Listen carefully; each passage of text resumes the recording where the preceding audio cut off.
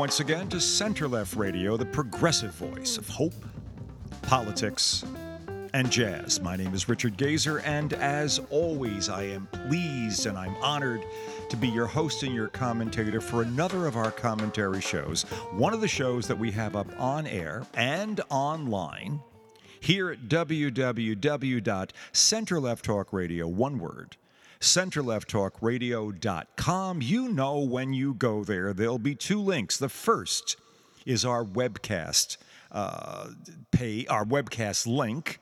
You'll see this show sitting at the top of the list when you hit that link. What you're listening to is what you could select again if you felt so inspired to do so. But you may have also decided to hear us by clicking our radio loop link. That's the second link on that homepage, and it's the one that lets you join us at whatever point the show happens to be in the loop.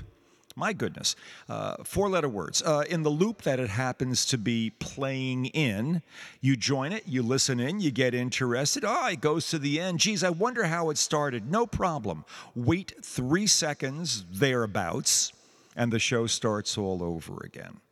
Radio loop, regular podcast access, or go wherever you access your podcasts from and simply look for Center Left Radio. One way or the other, we're glad you're with us on this Friday, June the 30th. 30 days has September, April, June. Yeah, that's one of those months. And so we begin July tomorrow. And the 4th of July weekend, I guess, is in full swing already, certainly all over the country. It's predicted there'll be more traveling this year, more flying, more everythinging than there's been in quite some time. A series of rather nasty thunderstorms earlier in the week has barely now, finally, been resolved. People sleeping in airports for 2 and 3 days. Really, it was very, very, very messy. Showing the combination of the infrastructure problems and the still lack of personnel that many airlines and others are dealing with in the wake of COVID, how there has been a shift away from many positions because people have simply found other ways of I gather, of supporting themselves. We are at a point where our employment levels are down at level. The unemployment rate is down at a rate that basically is better than it's been since sometime in the 70s. Our inflation rate is being knocked down. No, a lot of people still recognize that the cost, if you're buying good stuff in stores, if you're buying decent food, not garbage. Garbage costs what garbage always costs, garbage prices. That's why people are able to afford it. The crap that we put in our bodies in America and many other countries, well, those that have followed the American diet model, you could still afford to eat garbage. But good foods basically still seem to be overpriced dramatically, especially when you get into the produce area.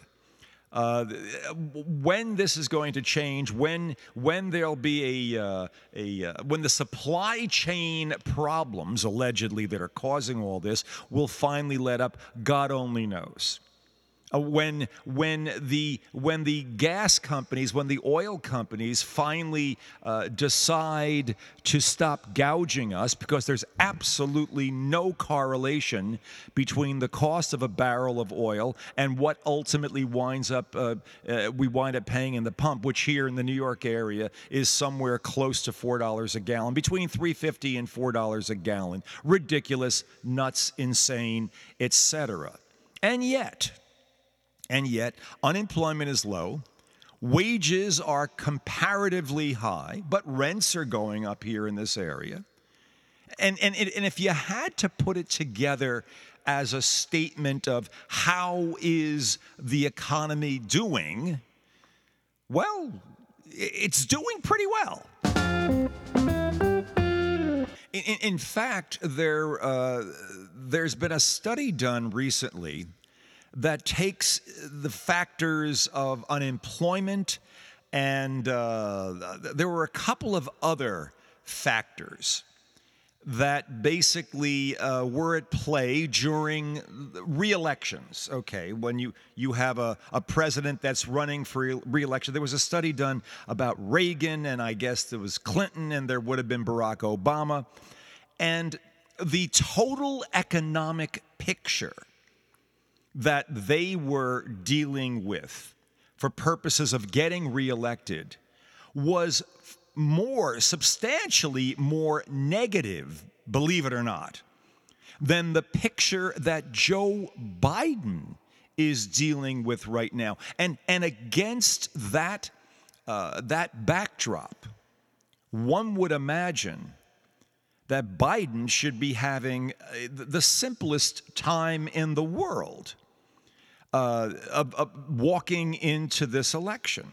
Now, of course, the big thing that everybody keeps talking about with Joe Biden is his age. You get that. But he's also done some amazing things. Of course, his opponents will push age like crazy. His net favorables are underwater. In other words, more than 50% of the American people right now, snapshot, have it unfavorable on him. Well, and it's roughly the same number, over 50%, for Donald Trump also, where you don't want to be going into a presidential campaign. But then again, we're going into a presidential campaign. We've been in it for 2 damned years plus already, and we are doing it in the most divided country politically in my lifetime. We're 17 months out, roughly, from the election of 2024. And as we've said on recent shows, we are taking snapshots and we are basically extrapolating outward. And we're saying, well, this is where it is, therefore this is where it will be. I'll just throw something out to people who may be absolutely wedded to that notion that things are what they are right now is the way they're always going to be, and it's not going to change and all that. Joe Biden has been a run-from-behind kind of guy his entire political career. When with the 2020 election, okay, as the Democratic slate was being formulated, if you can think back this far, he was running from behind. In the early states, it was assumed he was going to be knocked out. Oh, he was too old then. There was no way he was going to be able to do it. And little by little, as America remembered who he was and what he'd done, and understood this absolutely unshakable sense that he has of optimism, this completely incongruous thing that he has carried, and the fact that he has carried it with him and been optimistic for the 40 or 50 years that he's been in the American political scene, and this has been his trademark, that it can get done, that the institutions will make things happen well, that ultimately we can find a middle ground, that progressivism, as we describe it on this show, is not just a museum piece, something we could look back on and imagine how it must have been when it actually worked. No, you can find common ground. You can do bipartisan things. And by God, look what he's done. The man has done it.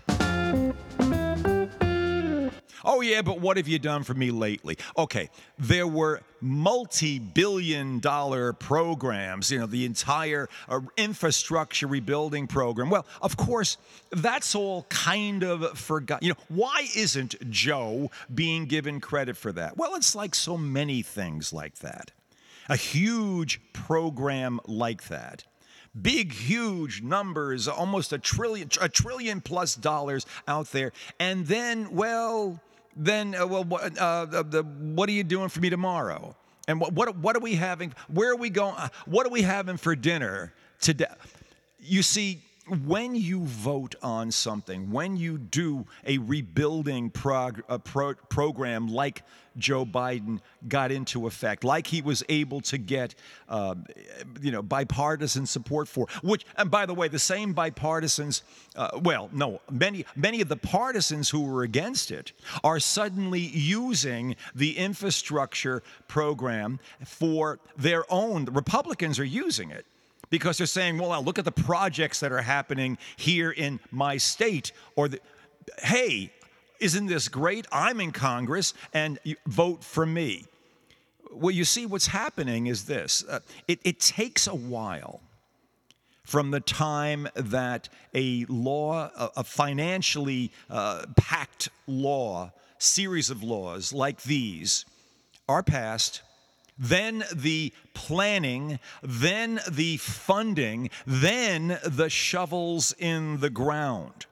So here we are nearly a year later from that, and it's just now that many of these massive infrastructure projects are just beginning to actually happen. People are beginning to see them. You're going to start seeing the internet programs that basically were part and parcel of this, the extension of 5G around the country. You're going to start seeing all that happening very shortly. All the stuff that was talked about, all the stuff that Biden put together.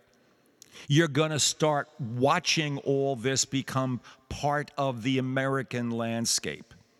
And that will change the political landscape. That will change the conversation largely.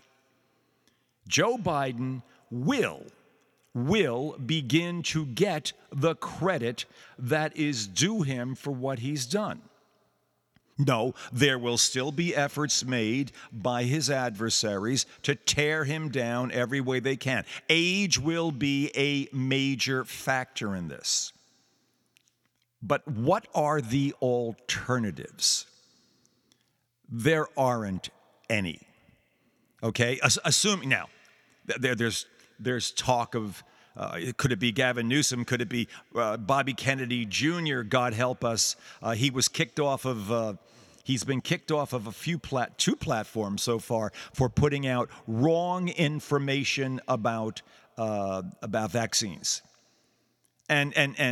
So yeah, there is always a chance you're going to get some interloper. But again, we're 17 months out, folks.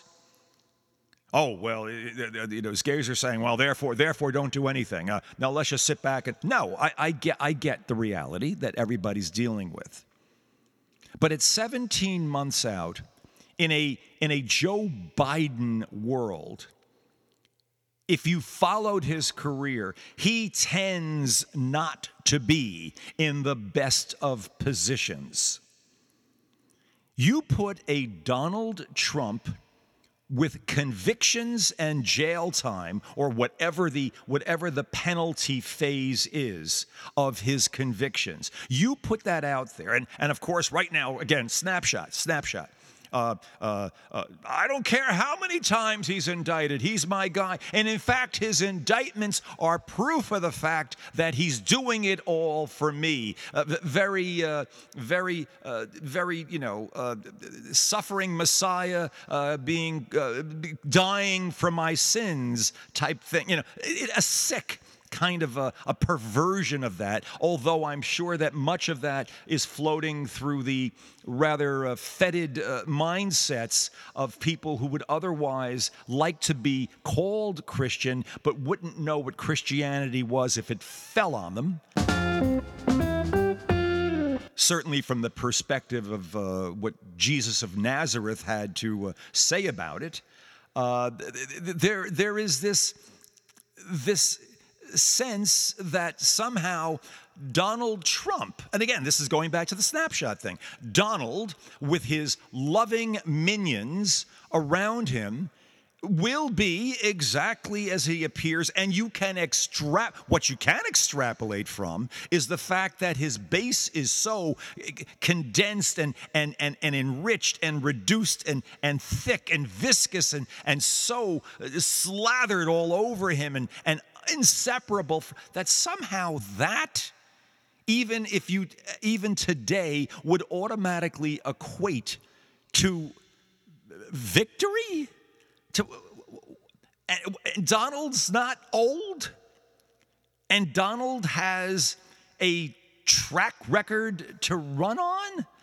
What the hell are we talking about here? Come on, man. You're talking about a criminal, and you're talking about a guy who will be basically having to serve time at some point. We're talking 17 months out. We're talking about every possible negative thing you can imagine being thrown at Donald, and that he's somehow supposed to not only rise above, but actually rise totally above the Democrats and the entire field, and the nation will embrace him for being the effing criminal he is, because, boy, we need a criminal back in the White House. We need a convict. We need a guy who's serving time. We need a guy who can run the country from prison. Are we crazy? Do you understand what is involved with trying to extrapolate to Donald being president again from where we are on June 30th, 2023? It takes a really, really fertile imagination, but we are prone to fill in the pieces because we are so diametrically opposed as a nation, politically, personally, every other way. And we are also, in the course of being diametrically opposed, we need a narrative. We want a narrative to fill in the blanks on that diametric opposition. And so the narrative basically winds up being the worst possible narrative for us. Because things are ugly, we think ugly. We think forward in an ugly way. We basically look for a way to make things as bad as they can be, and then, of course, blame the other side for it. This is part of the residual grievance effect, I call it, that we as people that are center and center-left, basically, even center-right to some extent, but basically anywhere from slightly center-right all the way to the left of the spectrum, we are suffering from the same bullshit that people on the right are suffering, and it's suffering. But you see, Joe Biden would suggest that all of these things are overcomeable, that we are going through a period. We are going through a phase as a country. We are not looking at the end of our institutions. We are not looking down into an abyss that is invariably calling us, beckoning to us, saying there's nowhere else to go but to the end of the great American experiment. We would feel that way. Our emotions are being pushed that way by the media and by whatever social sources that people use to feed themselves this. And it's profitable, and it's continuous, and it's how we are getting too much of our information right now. And so this negativity feeds on itself. Is there some reality to it? Yes, but much of the reality is basically a resonance effect, is the core substance of what is wrong with us, as bad as it looks on any given day. No, we are not perpetually rioting in the streets. We are not in open warfare against one another moment to moment. We are not basically in pitched battles to express our whacked out political opinions. No. And the institutions that we rely on exist imperfectly, being run in some cases by absolute blithering assholes, idiots, morons, jerks, who have somehow found their way into the Congress of the United States. I would argue some of them on the Supreme Court as well. But the institutions themselves have a resonance, have a history, have norms, have capabilities that manage to transcend even the worst of what might be in them and running them at that moment. They will not just simply collapse under the weight of a current idiot or even a bunch of current idiots. We have, this takes a little faith here. This takes a little more belief than the belief that we're going to destroy one another because we're extrapolating out from today's horrible moments. That there is something more dynamic and vital to our institutions of government, state and federal, than the worst that we can imagine at this moment. This is where Joe Biden would be coming from. Case in point, the Supreme Court. Joe did an interview yesterday with Nicole Wallace. Nicole Wallace does a show 2 hours every weekday from 4 to 6 p.m. Eastern Time. I think she does it out of Washington, I'm pretty sure. And it's one of the top-rated shows, certainly on MSNBC, one of the top, I would imagine, one of the top-rated shows on cable television. And I gather, with anything, anything with a presidential schedule, this must have been scheduled quite some time in advance, or maybe not. Maybe it came up quicker than anyone realized. Joe Biden was paying a visit to New York for something else, and he managed to get on Nicole's show. And I think what he's figuring is that, he realizes that he has to start taking control of his own media schedule, and that the standard Washington press corps may not be doing him any great favors right now. So he's going to start deciding where the best places are for him to expose himself, to get his message across. And one of the things he talked about yesterday in this interview with Nicole Wallace, invariably, because the decision about is it the total end of affirmative action? Well, the case that the Supreme Court ruled on yesterday. By the way, the Supreme Court's session, this term of the court ends today, June 30th. It won't pick the new term will begin again in October, first Monday in October. Blah blah blah, all that. Okay, and it's not unusual that there is a flood of decided cases that are dumped on the public or that are revealed to the public in short order as they get to the end of a session. But this affirmative action case came as no surprise to anybody. The case involved the University of North Carolina, UNC, and Harvard University, and groups that basically included both white and East Asian, Chinese primarily, but East Asian and just Caucasian. I don't know, I don't know what their European affiliation was, but white and East Asian groups got together. And in both of these individual cases, they both wended their way up to the court individually, but were ruled on simultaneously.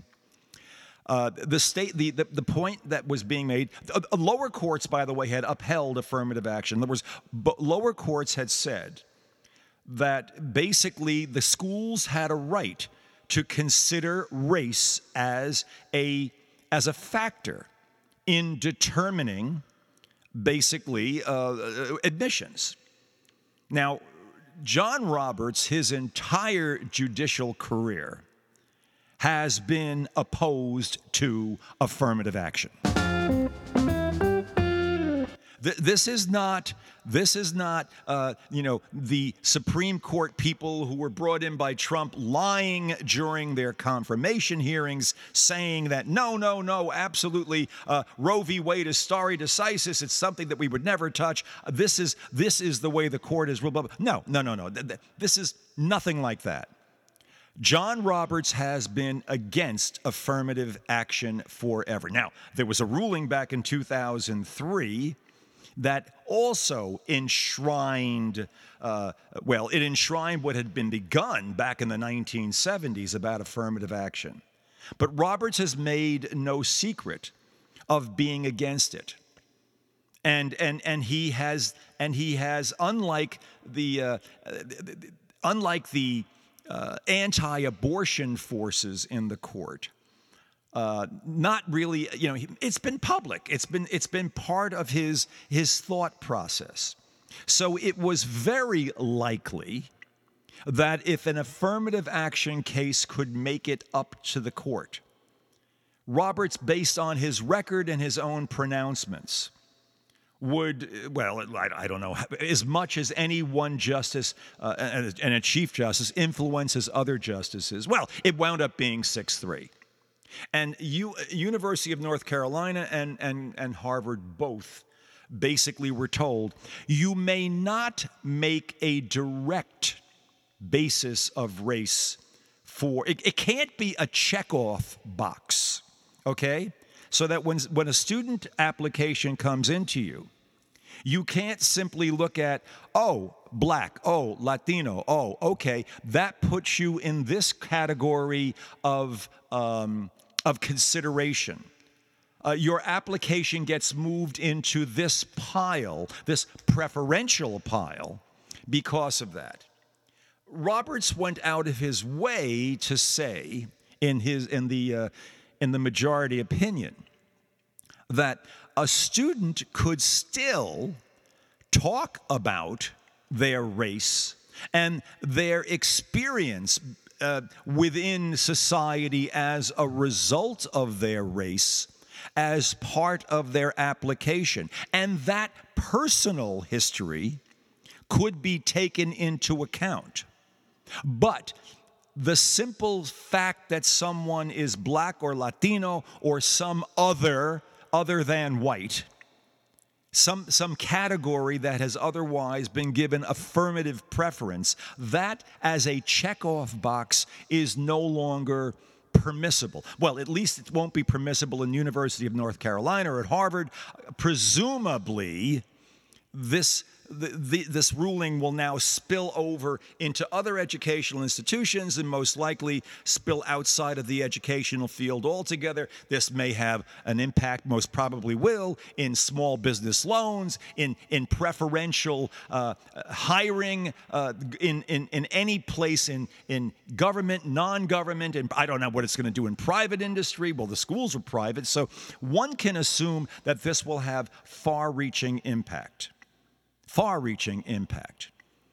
And the problem that a lot of people, and saying, as I'm saying to you, okay, you can no longer simply check a box saying someone is black or Latino and that automatically is a preference. No, you have to talk about your personal experience. Well, that's not always what works in terms of, if you accept the fact, if you accept the fact, and you may not accept the fact, I accept the fact that it's important to have a racial balance. Now, what's that balance? What is the percentage of non-white Europeans that should be in a school? I get the complaint that the Asians were making They are unimaginably resourceful and educationally oriented as a group. I see throughout Flushing, where my mother-in-law still lives in Queens, and it's largely Chinese community, and you see nothing but these what they call honors academies all over the place, doing after-school training for kids to get them into Ivy League schools, and they even mention Harvard specifically. The Asian population is the immigrant Asian population is so focused on education as a vehicle for moving forward and maintaining position in society, and for themselves and for generations to come. It is something that, frankly, a lot of other groups could take some schooling from, quite literally.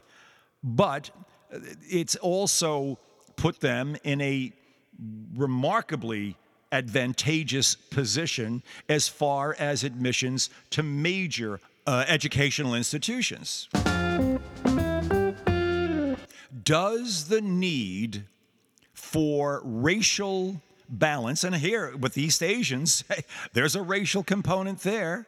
You're wearing it on your face more often than not. That's basically what's there. But is the need to continue redressing wrongs that come from a history of slavery, of Jim Crow, of redlining, of lack of economic opportunity, of specific legislation facilitating or allowing educational restriction on Black Americans specifically? Does that need to redress that? Basically, is the word offset? Should that still be considered? Should there still be some effort to go? Need we recognize, should we continue to recognize that there is, and I see it, I know it, you know it, there is a fallout from the 350 years of American history, give or take, where we began bringing slaves over, and basically what has happened since then and where we are in terms of our racial situation, how that plays out day by day in the country.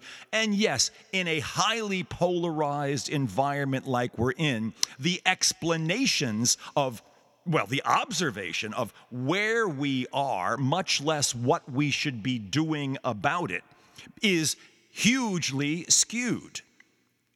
So how dare you do anything to help a Black American student? How dare you give a Black a preference in school when basically a more deserving white kid or Asian kid should be taking the slot that this kid would otherwise get into in a better institution of education?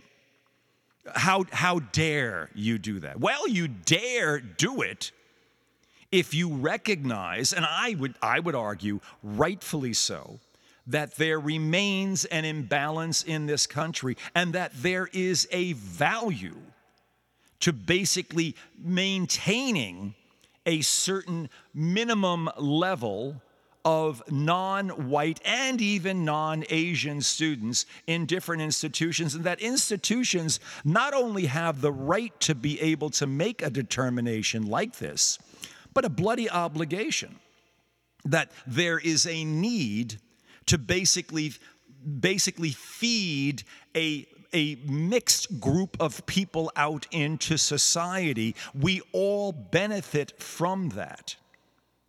Well, why can't Blacks simply do this the way Asians do it, or some white people do it? Definitely just some white people, that's for sure. Well, there are any number of factors. Well, if they haven't done it by now, and we've had affirmative action since 1978, give or take, and there was some under Nixon even, it was starting then, and it's been, well, if affirmative action hasn't done what it was supposed to do by now, what the hell? It can't be all that good. So why are we still bothering with it? Well, I'm sorry. I think it has done a great deal of good. I think it's a process. Roberts, in his opinion, said, there is no end in sight as to when this should end. The implication being that in any kind of an affirmative action process, there has to be, for it to be even reasonable in Roberts' mind, there has to be a terminus, a point at which, okay, we want to put in affirmative action, but it should always be, but only until, and here's the end point. And of course, the argument, the overarching argument that Roberts has used forever is this is basically affirmative action flies in the face of equal protection under laws. Equal protection of whom? Well, equal protection of whites, and I suppose, if you're going to take Harvard and UNC, of East Asians. But if you take away affirmative action as a basis, if you take away race as a considerable option, as a considerable factor, something that you could really focus on, that you literally can check a box off for, aren't you in essence checking off a box for white kids? Isn't that really what's going on? So that if black kids will only be able to get in on the basis of accelerated or equally high test scores, if that's the only way in, and we know that black kids across the country, there is a disproportionately large number of kids who are not getting the educations that they should, and you can start, and of course, that's the point at which your mind starts clicking in, depending on what your political orientation is. Well, it's because, they don't study, don't care, they're no good, they're just blah, blah, blah, blah, blah, blah, blah. Or maybe, on the other side, well, there is a systemic racism that basically still pervades our society. Now, of course, there are examples of both. But there is a reality that there is a systemic racism. Roberts is implying that there can't possibly be enough systemic racism at this late stage in America's history in order to justify affirmative action as an affirmative vehicle for making sure that we're putting out a sufficiently broad base of racial mixture, which will benefit our economy and our culture in a positive way, and has been shown to do that. I think Clarence Thomas is the product of affirmative action, if I'm not mistaken. Not that he, although I think in many cases, never had the brains for anything. He kind of got smiled through. Well, that's another story. But you can't simply say that it's done it and then look at the country the way it is right now. Look at the anger, look at the racism, look at the white supremacy groups, look at the lunacy within the Congress. Look at the willingness to basically just slap down anyone who is not going to give me my power. The blatant ignorance being expressed by too many Republicans, the willingness to allow racism to pervade all over the place, the wink of a Donald Trump towards militants of every kind. You can't simply look at that and then at the same time say, well, affirmative action's been around way too long. It should have had an expiration date. Well, I would come back and say, I could see that if racism and stupidity and ignorance also had expiration dates. But they don't. We are proving that to ourselves by our behavior, certainly on the far right, and by many on the left too, but much more so on the right, that the ignorance and stupidity do not have expiration dates. So to say that equal protection of laws, equal protection under the law is violated, this hallmark of the Constitution is violated, by having affirmative action suggests that somehow that there is no value, that equal protection doesn't include black people, or affirmatively cannot include them, because they should all be equal already.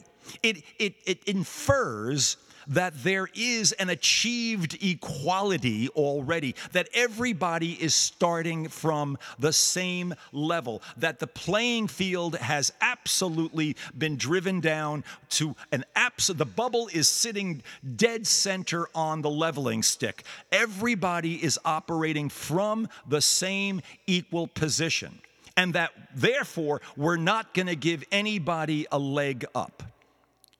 If we took the position that never is it appropriate to do anything, that as a matter of interpretation of the Equal Protection Clause, nothing can be done to benefit one group or another, well, we'd still be back in slavery. We'd still be back in whatever was passing for educational non-equality. We'd still have segregated restrooms and restaurants. We'd have all of that because we could never pass a law that would favor one group or another. We'd simply have to live with whatever the status quo was at that particular moment in time, and make the assumption now that going out of our way to assist anybody will be affirmative, inappropriate, and therefore a violation of equal protection under the law. It is a bastardization, I would argue. Robert's position of what it means to have equal protection under the law is somewhat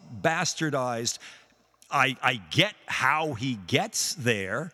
It is back to a literal statement of the Constitution, but it does not take into account the normative, the specific realities of how we are living in America and what is happening in American society still. Joe Biden was asked by Nicole Wallace, are you tempted to basically enlarge the Supreme Court, given the rather unusual behavior? And Biden went so far as to say, this court is not like any other that I've seen before.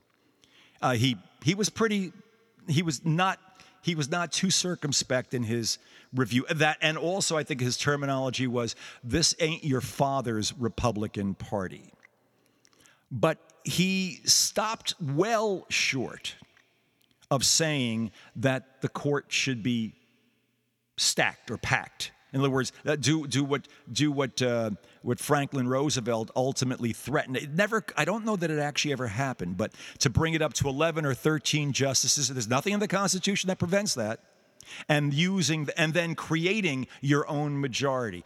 Roosevelt threatened that with the New Deal legislation when it was threatened to be blocked, and the New Deal worked out rather well for America. This is essentially with the legislation, as this legislation, as we started the show on this, as this begins to work through, as the projects come through, and the rebuilding coming, the infrastructure rebuilding projects as they come through, you'll be hearing more about this. There'll be changes in the perspective of who and what Joe Biden is, and he'll be running from the back of the pack for a while, maybe, and all that. But this will all begin to change. Biden believes. He's an optimist. He is a perpetual optimist. That we'll come through this. We can make this happen. The entire infrastructure rebuilding program is a study in what you can still do in the most divided Congress in history. Massive, massive achievement in a divided Congress. I would tend to believe in Joe Biden, as much as the media and everything we're being fed in social media and conversation and the word on the street would say, no, we're absolutely divided. I have to believe, I have to give Joe a little more belief and believe that he can make things happen that others perhaps can't. And I'll take him at his word that this will work. that there's no need to completely revise the institution of the judiciary. It will make this work. Trust me, I believe is what Joe would say at this point. And I think, for purposes of center-left radio on this Friday, the 30th of June, I'm going to trust him. And I'll celebrate that trust with, well, David, by the way, David Bach is coming on just in a few moments after this break, but I'm going to celebrate my trust of Joe Biden with a little jazz.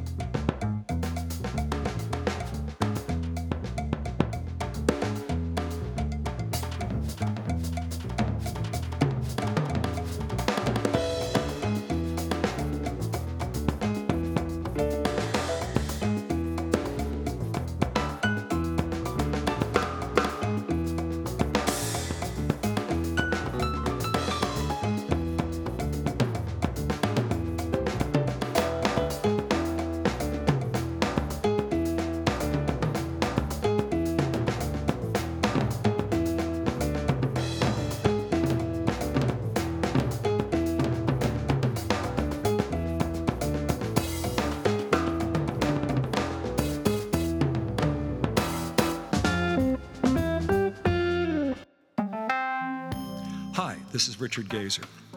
You know, it takes lots of time and effort and all kinds of resources to produce the kind of quality program we produce here at Center Left Radio. And it costs money to do it. Now, if we screamed a little louder or thought a little less about what we were saying, we could probably get a few advertisers to pay us to sell their products to a more tribally predictable audience. But that's not who we are, or who you are. You come to Center Left Radio for non-commercial, thoughtful commentary. You're looking for an honest, progressive approach to solving America's problems, not exacerbating them. And we're committed to providing all of that. We're one of the few stations offering full-time, non-commercial progressive programming, and we're the only station, the only one, doing it with a combination of hope, politics, and that most eloquent of all original American art forms, jazz. Think of it this way. We support your needs. Now we're asking you to support ours. Take a moment and go to our website, www.centerlefttalkradio, one word, centerlefttalkradio.com, and go to the donate page. And when you get there, give whatever you can on a one-time or maybe a recurring basis, $5, $10, $1,000, whatever you can contribute to make Center Left Radio's unique progressive voice stronger and even more significant as the full extent of the wrongdoing of Donald Trump and his associates becomes all the more evident. And as we seek to hold the House Democrats accountable for the promises they made to the American people during the last election. Yeah, you know what's at stake. And I know, we all know, we can count on you. On behalf of all of us at Center Left Radio, thank you.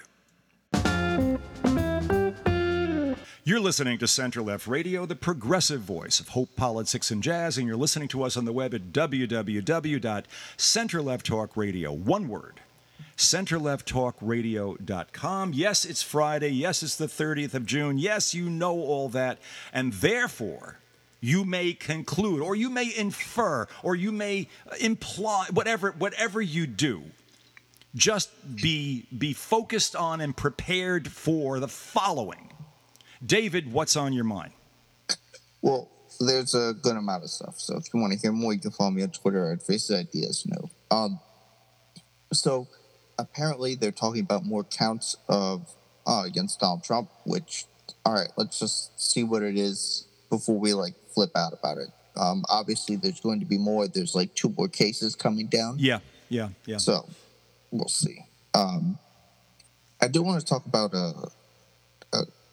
wood grills very quickly, or gas stoves. Sure. There was a New York Post article that said that they're looking to, in New York, clamp down on certain gas stoves or wood-fired grills, kind of, in order for climate issues, to make them more effective at dealing with emissions. Obviously, the right freaked out and said they're coming for your pizzas like they're coming for your gas stoves. Yeah. If you read the New York Post article, one of the people they cite said, look, my neighbor used to complain all the time because my smoke would go into their apartment. And when I got this, he didn't complain anymore. It's yeah, that's kind of the point. It's not changing your, it's not about taking away your ability to eat pizza. It's about, making things slightly better for other people. Yeah. Because that's the point of all of this. Yeah. And a reminder that this big bad gas stoves death squads that are coming to get you didn't get stopped by the Republicans because they couldn't crash the economy. Yeah. The notion that a wood-fired oven should be a protected entity, that's nice.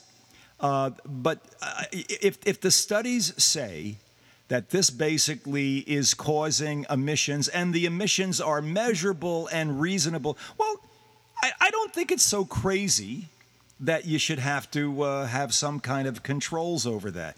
And I think that the pace at which this stuff will be implemented would have a lot to do with the acceptability of it.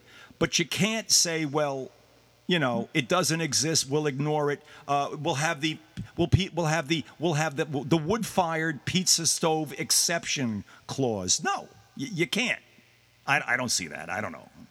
Oh, also, if you're going to advocate for this, especially for small businesses, because in all likelihood this is an extra expense that they weren't expecting, throw a grant at them. Say, okay, because this is the thing that they don't talk about when they're talking about the gas stove thing. There is money in the IRA for people who want to replace their stoves with electric ones. Yeah, I've heard that. Yeah. If it's no cost to you, what the fuck do you care? That's that. Yeah. Yeah. No, that's where it's at. I get again, I get the notion of making something out of it. I also understand that if you're going to implement it, you're going to have a reasonable rolling in, and you're going to have a rational implementation. We're not going to go ripping people's stoves out of walls tomorrow morning. That's not going to happen. But Yeah. there has to be an understanding that this is a favorable thing to do, and that here are the incentives you have to do it. A new stove might not be a bad idea. Now, again, if there's electricity issues and that you have to get the wiring in, and that means in some older buildings especially, to get a 220 line in, it's a double. And by the way, it's a double 220 line for most modern electric stoves right now. That could be an issue. That'll all get worked out. Meanwhile, the New York Post has fun with it. Yeah. And, dealing with all that is a government factor, which Yeah. the only thing the Republicans are trying to do, because let's remember, they came in with great promises. We're going to get rid of inflation. We're going to seal the border. We're going to stop crime. Right. Well, congratulations. All those things have happened. I don't know which bill that requires you to read the Pledge of Allegiance on the floor, or say communism is bad, or have you noticed how often Trump uses communists now to identify Democrats? There must have been some polling somewhere. It's wild. I'm hearing this more and more. There is polling. It's Ron DeSantis. He just keeps saying leftist and woke, and neither of those things are working for him. So try something different. Also, communism and socialism are good scare words, because you could just literally just throw them out and Americans go, ooh, bad. Yeah. It's just sort of a visceral reaction. But communism, geez, I don't know, man. I mean, are people still dumb enough to imagine that that's a? Oh, I guess they are. Yes, because Rick Scott has recently said that if you're a communist or a socialist and you come to Florida, they're going to fight you. Oh, well, that's very. That's also. I'll keep that in mind if I happen to see Rick Scott standing on the other side of anything. Well, the other thing Rick Scott did, without a sense of irony, is complain about stolen PPE loans. Rick Scott, overseer of the largest Medicare fraud in the history of the country, and the person who allegedly stole a whole bunch of Senate funds for their re-election campaigns. That Rick Scott. Well, irony is not, or recognition of irony has never been known as a Republican characteristic. Unfortunately, they would do well to get a sense of it, but what are you going to do? What else is going on, David? About the two Supreme Court cases, two of the important Supreme Court cases, and then maybe if we have time, we'll get to the tape. So there's the affirmative action one that came down yesterday. Obviously, the Republican line is, oh, well, now racism is gone because you can't help flatten the playing field for black people because colorblindness, because they only know two Martin Luther King quotes. Right. It's the I have a dream and I believe in colorblindness. Even though there's a third one that he says literally in it, in order to get equality, sometimes another group needs a leg up. Now, the other thing about affirmative action is it's not, oh, this kid got a 4.0, but he didn't let in because this minority kid got a 1.3 and we have to let him in. That's not what it is. It's weighing qualified applicants, and giving them better equality. It's just nonsense that they got rid of it, because of course they got rid of it. Well, John Roberts, not to his credit, but just to emphasize his consistency, he has been anti-affirmative action forever and has made no secret of this. And let it be known that if a case ever got to him where he could decide it, and if he had a majority, he would absolutely deal with it. Now, he ended up by saying in that decision, by the way, and I'm not sure what the impact of this will be, even though you can't check a box saying black, Hispanic, and expect to go into a different pile of applications as a result of that, an individual could talk about race from personal experience, and that would be permissible within the application process and could be taken into account. I have no idea how that will play out in a practical world. And I also know that most of the educational institutions, well, certainly UNC and Harvard, have been anticipating exactly what Roberts came down with for quite some time now. It was anticipated would work out this way. So I don't know where this leaves us in terms of the actual implications of it. I know that they're not going to have the first date for this, where this would be applicable, would be 2028, which I find rather interesting. Well, we'll see how that affects. And also, it's not so. It'll be effective in your. You can still write about it in your essays, and then it's not. You can still use affirmative action for military academies. Yeah, I mean, this is going to have spillover effects in ways that I who knows. Well, also the other argument is, okay, get rid of legacy admissions as well. Yeah. And another great argument is if you take away Black and Hispanic affirmative action, aren't you actually then codifying white affirmative action? Isn't it one way or the other unless you consciously attempt to balance these things because of the nature of our history? So the other one is the Moore versus Harper. Now, Moore versus Harper lost, but it is worth mentioning that 3 justices, that a third of the court decided, you don't actually get to decide your own elections. Yeah. And I think this should not be viewed as the moderates won. There were 3 justices who do not believe in democracy on the court. Yeah. How that was not a 9-0 decision, I have no idea. I read part of what was called the Thomas dissent. Thomas hasn't ever written a dissent in his life. He doesn't know what I don't think he knows where he is. All he knows is where he's going on vacation. But basically his dissent said, well, this has been decided by the legislature of the individual state. Where is there for us to intervene? And except not taking into account that there was a prior intervention by the legislature which screwed it up in the first place. I mean, but just unbelievable.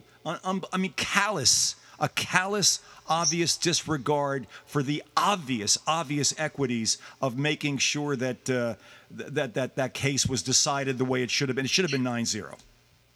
Yeah, and we're going to get probably the student loan rulings today. Yeah, it'll come down today, and then we'll also get the fake gay people discriminating against me case as well. Right.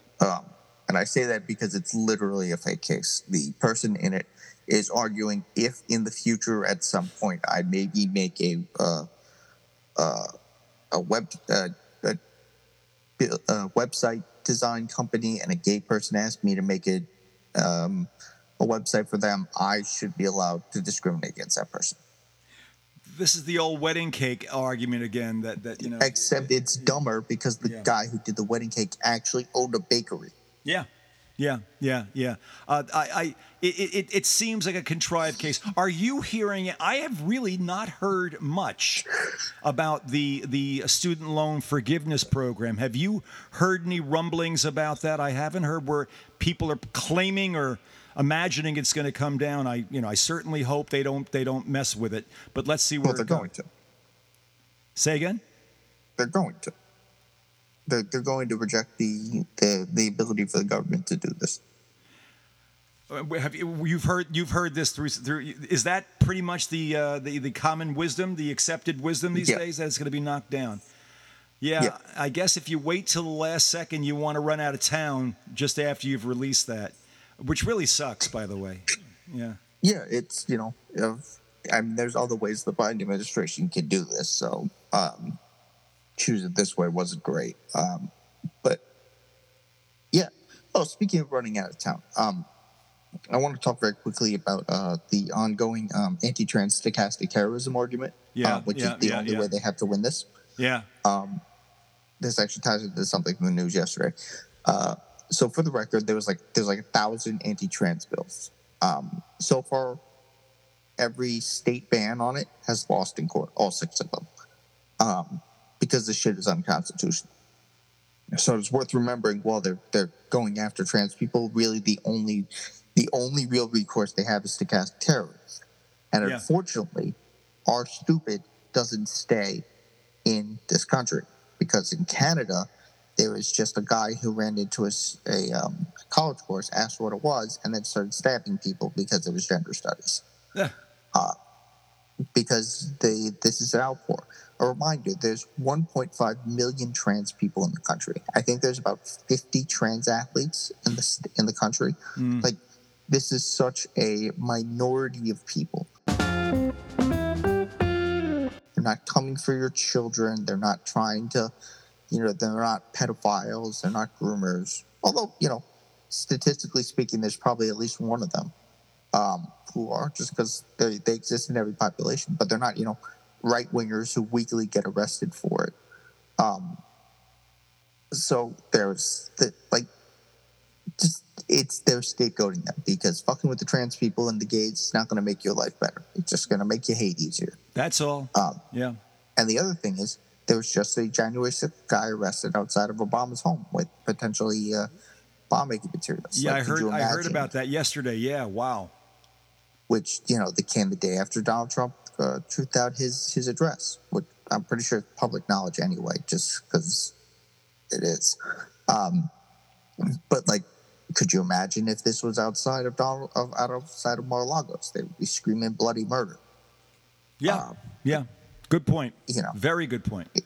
It's worth, thinking about these other things. And then speaking of Donald Trump, that tape is just, it is amazing how every time he does a crime, he is caught on tape. Literally every time. And he's basically in it, admitting to all of the charges. Yeah. And yes, whether or not the underlying Iran document is not part of the charges doesn't make the tape not admissible, and it certainly doesn't make what Donald Trump did not illegal. It's fascinating. It's fascinating. Yeah, yeah. He's a lawyer's nightmare, but I gather his rationale seems to say rationale and Donald Trump in the same sentence is, just reflexively oxymoronic. He basically has figured out that the worst that he's accused of, the worst things he's accused of and admits to, that gets a yeah and a yelp and a rebel charge cry out of his people. Yeah, look what you did there too. Because they don't care about law. They don't care about actual function within the presidency. They don't care about doing anything about preserving democracy or systems. Donald's importance to them is that he is the permission slip for their grievances. And you take him out of the equation, and suddenly that grievance goes away, and the grievance supersedes everything. It supersedes law, it supersedes any function of government, certainly supersedes anything that anyone who was president of the United States would be expected to do in a rational and legal way. Donald has figured that out, and he's got these people who are willing to go and be stupid for him, just ignore everything. But that's where they're at. It's just, we'll see. I don't know how he keeps the idea. So this is the idea that was Charlie Kirk was pushing, that because the underlying, which is it's everything he said was a fucking lie. His argument was that the Iran document was the underlying reason for the search. Therefore, because it is not in the indictment, this whole thing was just a sham to smear him, and that the releasing the tapes is election interference. Well, that's a load of crap. Which is such a level of wrong that it's impressive that he said something so stupid. First, on a purely factual basis, there are so many other counts in that indictment that would supersede everything in the Iran, and the indictment could be modified by counsel to basically make the information coming in right now absolutely watertight. It doesn't even have to be. I don't want to get into the legal aspects of this, but I could see an argument very easily that would simply make what's going on and all these recordings you're hearing are simply proof of intent rather than document specific. There's a whole bunch of ways that lawyers could handle this. I have absolutely no doubt that Jack Smith and his group will have this well in hand and will not be derailed by some half-baked argument that, well, even though we did everything completely illegally, you just didn't say it right. You weren't standing on one foot and rubbing your head and tapping your stomach as you said it. Therefore, we get off scot-free. No, it ain't going to go that way. We'll see. It's the question of whether they can get, if they bring in extra indictments, whether that will push the trial. I got to tell you, David, I have total faith in Jack Smith. There's no way that that they've gone this route and allowed this information out. And we missed the fact that it could also sink our entire case. No. A little more faith than that, please. Oh, ye of little faith. Yeah. What else you got for us?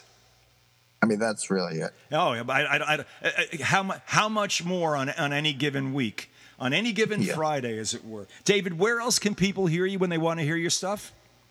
Twitter at Faces Ideas. No. Okay, they should listen in. What you get here on Center Left Radio obviously is a relatively small sample of David on his own. And I've listened in.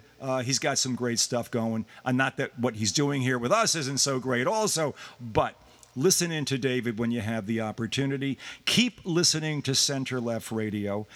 Don't extrapolate into the future. Don't assume what the presidential election is going to be like based on exactly what you see today. Understand that we are in an entropic world where things change, where change is the basis for everything that happens, and that we are 17 months away from an election. That's why we do these shows. That's why we discuss these things. That's why they play the games. And that's why after an interview with David, I love to be able to say, a little jazz, please.